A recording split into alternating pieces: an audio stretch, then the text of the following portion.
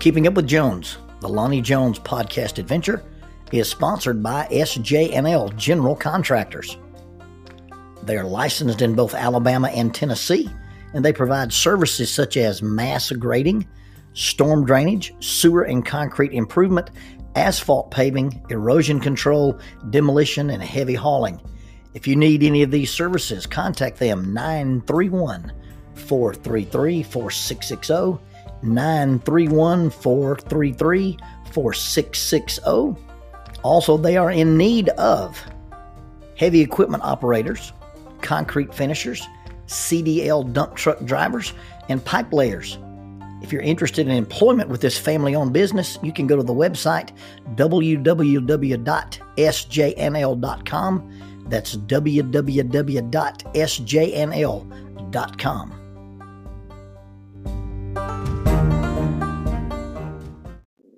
My mom is scared of snakes. Okay, my mom is scared of everything. But we were raised, of course, sort of with the idea that all snakes are dangerous. Now, back in the day, a snake was poisonous. Well, I was told one day by a exterminator that snakes and spiders are not poisonous. They are venomous. Poison is ingested. Venom is injected. So proper terminology is venomous snake. So I kind of grew up with this idea that snakes were dangerous and would basically go out of my way to kill them. I've got a lot of snake stories. I can't tell all the snake stories in one episode because there's so many of them. And for some reason, my friends, and when I say friends, I'll have to put the caveat. These are my SWAT team friends. These are the guys that I've worked with, and they tend to deal a lot in hyperbole. Because I'm short, I'm an elf, I live in a tree, I make cookies, okay? That's the kind of humor these guys have. Well, one of the big things about me being a minister is I'm a minister and I'm from the South, so obviously I have to be a snake handler. Well, that could be further from the truth. I don't know that I've ever held more than 2 live snakes. Most of the snakes I've ever dealt with were not alive. We were training at the Memorial Parkway Church of Christ. Now that building has been sold, and the congregation now worships out on Winchester Road at the Chase Park Church of Christ. But the SWAT guys and I were in there, and I was hiding, and they were clearing the building, and we were just using the building as a training site. And the men of the church that we call our elders had a meeting.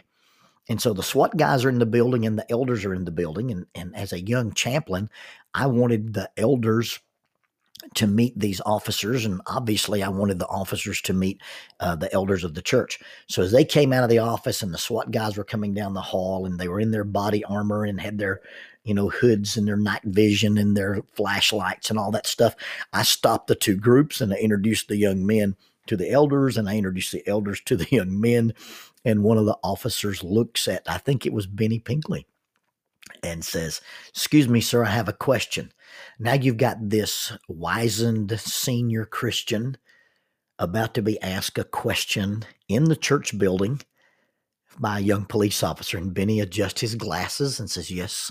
And the young officer said, "That big room in there," talk about our auditorium, "that big room in there has a big pool of water." And he goes, "Yes." And Will said, "Is that where y'all keep the snakes?" I thought, okay, there goes my career. I've been fired. The humor was not missed, and so I got to keep my job and got to keep playing with the SWAT guys. Years later, the SWAT guys are doing a briefing for a warrant they're going to serve, and I get to tag along with them. I get to go, and so I'm in the briefing. It's early in the morning, and it's a multidisciplinary team. There's a lady there from the FBI and probably some folks from DEA, and we're talking about they're going to drive up to this house and serve a warrant. And the intel for the location said that the person had several cages inside the house, and that the cages contained some reptiles. And without even hesitation, one of the SWAT guys says, "Well, that's all right. We brought our preacher. He handles snakes." It was a joke. The FBI has no official sense of humor. And so they looked at each other like, "Oh, wow, these guys are prepared." So with my history of snakes comes a history of my wife and snakes. And so one Sunday morning, beautiful day in the summer, I had preached at the Maysville Church of Christ, and we were driving around Gurley Pike to either go to Gurley and eat at El Coyote or all the way into Hampton Cove and eat at the Chinese buffet. And as we go around the corner where that big hill is on Gurley Pike in that little strip of woods, there's an older gentleman standing beside a car. And as we pulled around, Jackie said, "You got to stop the car." And I said, "What?" She stopped the car. So I stopped the car. She said, "You got to help that guy." I said, "His car's running. There's nothing." She said, No. There's a big rattlesnake, and that guy's going to get bit. He's way too close to it." Now, when she sees snakes, she instinctively puts her feet up. If there's one on TV, her feet are on the couch. If we drive over one in the car, she puts her feet up. So now she's got her feet up, and she says, "You've got to go help that guy." I said, "Baby, I'm in my suit." She goes, "You have to help that man. He's going to get bit." So I get out of the car. I'm in my suit. I'm walking down the side of the road. It's July and it's hot. It's hotter than the bottom of Moses' sandals. I cautiously approach this gentleman, and sure enough, there is a large rattlesnake coiled up. The tail is buzzing, and the air is filled with that musty scent that a snake gives off when it's in danger or it's threatened. The snake will flatten its body, and this musty scent pops out. And this guy's standing here staring at this snake. I said, "Sir, can I help you?" He goes, "Yeah, I'm trying to get the rattles off this snake." I said, "Well, that snake's really not going to cooperate with that unless it's dead. Do you have a pistol?" And shakily, he reaches into the pocket of his overalls and pulls out what looks to me like a medium-sized Glock. But the slide is locked back. He goes, "Yeah, but I missed it every time." I do not know how you can miss a snake this size with 16 shots from a pistol, but this gentleman had managed to do so. Well, I walked down into the woods and I found a limb with a fork at the end of it, and I broke it off, and I walked back up here and I tell the gentleman, "Now you back up. Things are going to get interesting." And I poke the snake, and the snake stretches out trying to strike, and I trap its head underneath the fork of the snake. And I mean, I've got a good bite on it, so it's not going anywhere. And so here I'm kneeling in my suit in the grass, holding a snake down. And I asked this gentleman, I said, "You don't happen to have a knife on you, do you?" "Oh, yeah." He reaches in his pocket and he pulls out one of those combination fingernail clip pocket knife things. This is the baby brother to the Swiss Army knife. You buy them for, $2.59 at the Dollar General, and that's his knife. So I take this knife and unmercilessly stand here and basically gnaw the head off this snake with this dull, cheap piece of metal. Well, I get the snake separated from his head, and I pick the thing up, and it's probably a little bit bigger than my forearm, and easily from my outstretched hand goes to the ground and has some snake left over. I said, "Well, here's your rattles." He goes, do you mind cutting them off for me?" So I take the dull instrument of doom that he calls a knife, and I separate this snake from his rattles, and I give them to him. Now, understand, I've brought some rattlesnakes home, and I fried them up. I fillet the meat. Jackie will roll them in buttermilk and flour and make a batter with eggs and fry them in bacon grease. And I really, really enjoy the taste. A little chewy if you don't tenderize it, but it's really, really good. I enjoy it. But every snake I've ever brought home, I've brought home because I was in a place unavoidable, never just pulled over and killed a rattlesnake. And I was really, really shocked that my wife had said, "You pull over and you kill this snake," because it was July hot. I wasn't going to keep the snake in the car while we ate lunch, and so I just threw it in the woods. Waste of a good snake, waste of a good snake hide, but I'd done my Samaritan duty for the day. Well, I get in the car and I go, "Well, are you happy?" She goes, "Thank you. Thank you. That guy was going to get bit." I said, "Well, what about me?" I said, "Don't you remember?" And that look she gets when she remembered. You see, when we were dating, and before we started dating, I would, to be exactly politically correct, I was an amateur herpetologist.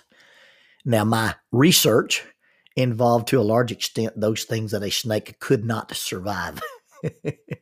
I had killed them with sticks, with Coke bottles, with rocks, with pistols, with rifles, with shotguns, with gardening implements, automobile tires, and in general realized they are all susceptible to blunt force trauma.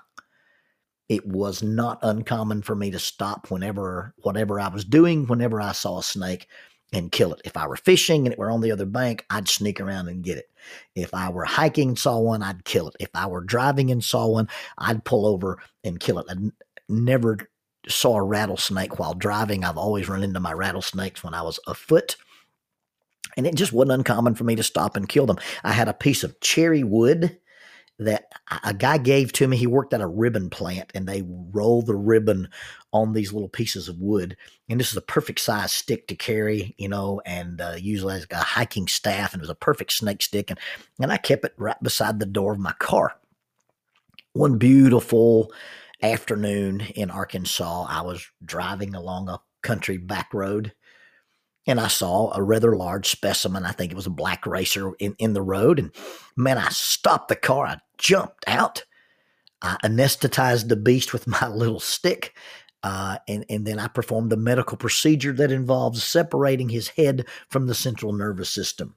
This particular procedure renders the snake absolutely harmless, and it allows you to use the snake then as a hat band or a headband or a belt. I pulled the skin off the snake, threw the snake into the bushes, and was walking back to my car with this beautiful, long, solid black snake hide. I was very proud of another successful field study in herpetology. I was a bit shocked to discover that my car was locked. Jackie Wallace, because we weren't married then, Jackie Wallace was sitting in the passenger seat, her feet up on the dash, her arms folded and her blue eyes glaring, death and venom at my personages. Muffled as they were through the locked door and the rolled-up windows of my car, her exact words were, "That is the stupidest thing I've ever seen one human being do in all my life. You throw that thing away right now." Now, I'll repeat that with spaces between the words. In their original form, there were no spaces. It was one long word. I quote, "That is the stupidest thing I have ever seen one human being do in all my life. You throw that thing away now." I said, "Honey, it's already thrown away. The snake's in the bushes. This is just his suit. This is what he was wearing. I don't care. You're not going to get in that car with that." Honey, it's my car. You can't put rules on my car. You will not get in this car with that. But it's my car. I don't care. You're not getting in here with that thing. So I threw my snake hide away. "Now, would you please let me in my car?" And then she added, "You have to promise me you'll never do that again." What? I can't promise me. "Okay, honey, I promise I'll never stop the car and get out and kill a snake again. I promise." And so I made my promise. She opened the door and she allowed me back in my car. And now 20-something years later, she's the one who says, "Pull over, stop the car, kill the snake." It's funny how life kind of changes. We were living in Huntsville, and Willie Sandlin. Willie's was a good friend of mine. He used to preach in Batesville, Arkansas. He'd come to town to preach.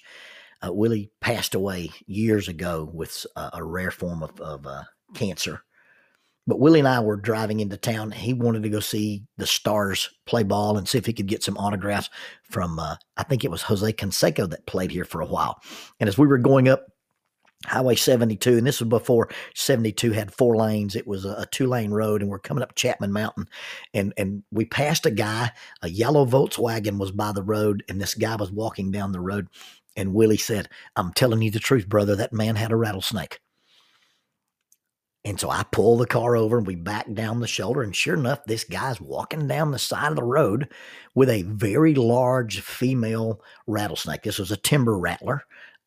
just like the one I killed on Gurley Pike. You call it a canebrake rattlesnake or a timber rattler. And it had a very blunt black tail. He said, that's how you know they're females. I said, sir, is there any way we can help you? And he goes, well, absolutely. He said, I'm catching these pregnant female snakes and I sell the babies to a lab. And I saw this one and he said, I need a bag to put it in. So I walked down the road there and found a discarded Walmart bag. And I walk over and this guy drops a snake in this bag, spins it and ties it. He goes, and there's two more down this trail in this trash pile. Now, this trail is the trail that goes down to the Chapman Mountain Preserve, the hiking trail. But in those days, it wasn't a preserve. The land trust didn't own it. He said, would you guys like to see me catch those? And Willie's looking like, yeah, I've never seen a rattlesnake in the wild. So we decided to go down there. I reach inside my car and I strap on my 357 because in those days I carried a 357, a Ruger. And the guy goes, whoa, we're not going to kill him. We're going to catch him. I said, yeah, but if you get bit, you won't suffer long. So we go down into this trail. This guy looks like a golf club with a hook on it. And he digs through this trash pile.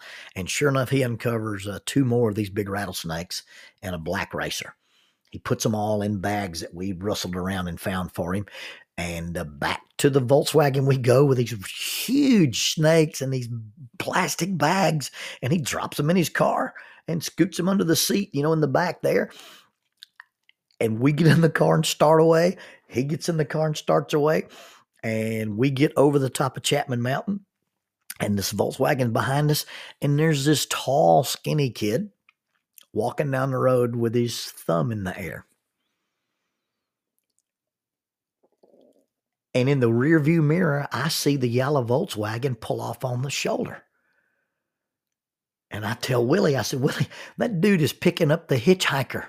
And this young African-American boy is walking down the road, probably 6 foot, maybe 6'4", skinny as a rail. The Volkswagen pulls over, the kid leads in, talking to the guy and gets in the car. So now we're driving. Willie's turned around. He's on his knees in the front seat of my car looking through the back window. As this Volkswagen gets up to speed, we see this young man's feet and hands come out the door at the same time. So you've got 2 feet, 2 hands. His head emerges, and then he pops out of this car and rolls down the shoulder.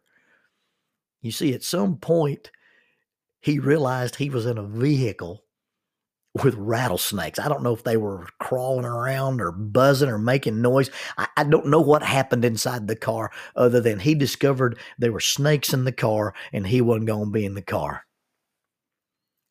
And it boils down to standards. Jackie says, you will not put a snake in this car with me. Not any part of a snake.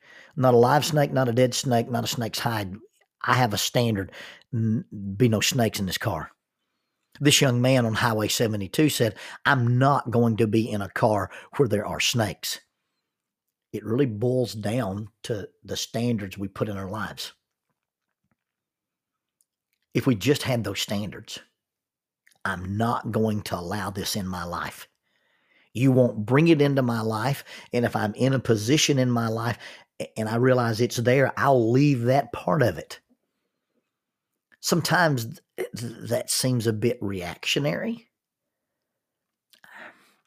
but I really don't know if the whole thing is about fear of snakes or just understanding that you can't get bit by a snake if you don't mess with a snake. You can't become addicted if you never try X, Y, or Z for the first time. And that's marijuana, coke, meth, amphetamines, or porn. You're not going to cheat on your spouse if you have some standards that say these kind of exchanges don't take place between me and the opposite sex, and I won't tolerate it from the opposite sex either.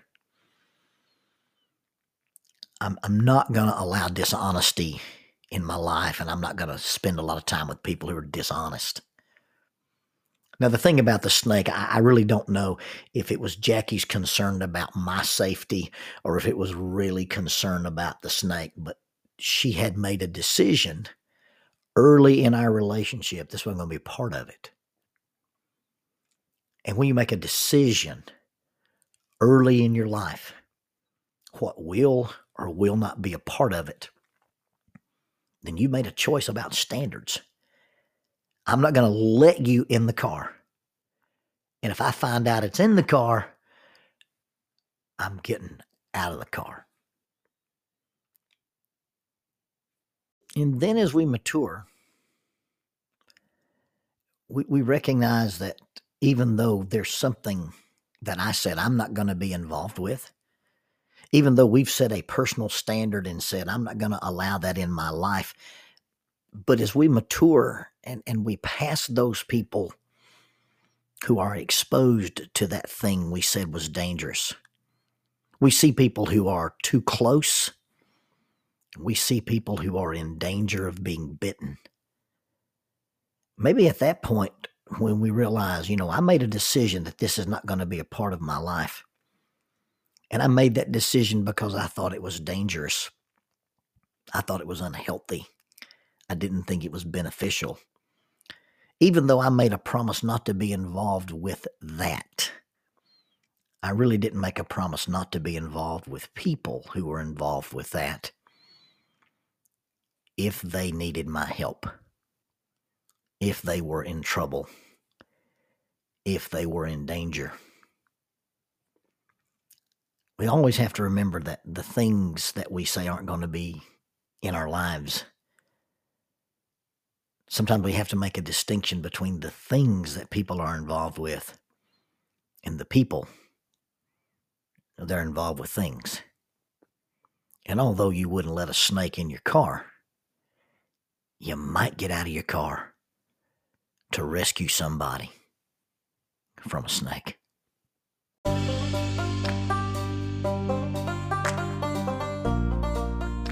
There are 32 miles of cave passages in Cumberland Cavern. 333 feet underground is the Volcano Room. The Volcano Room is the site for the youth rally known as Erupt. It's an underground youth rally. It's an annual event. It takes place in October. The next Erupt is scheduled for October of 2021. Erupt is a sponsor of Keeping Up with Jones, the Lonnie Jones podcast adventure. If you'd like more information, you may contact them at eruptyouithrally@gmail.com. That's eruptyouithrally@gmail.com. Or check out their website for more information, 3 W's and a dot, eruptyouithrally.com, www.eruptyouithrally.com.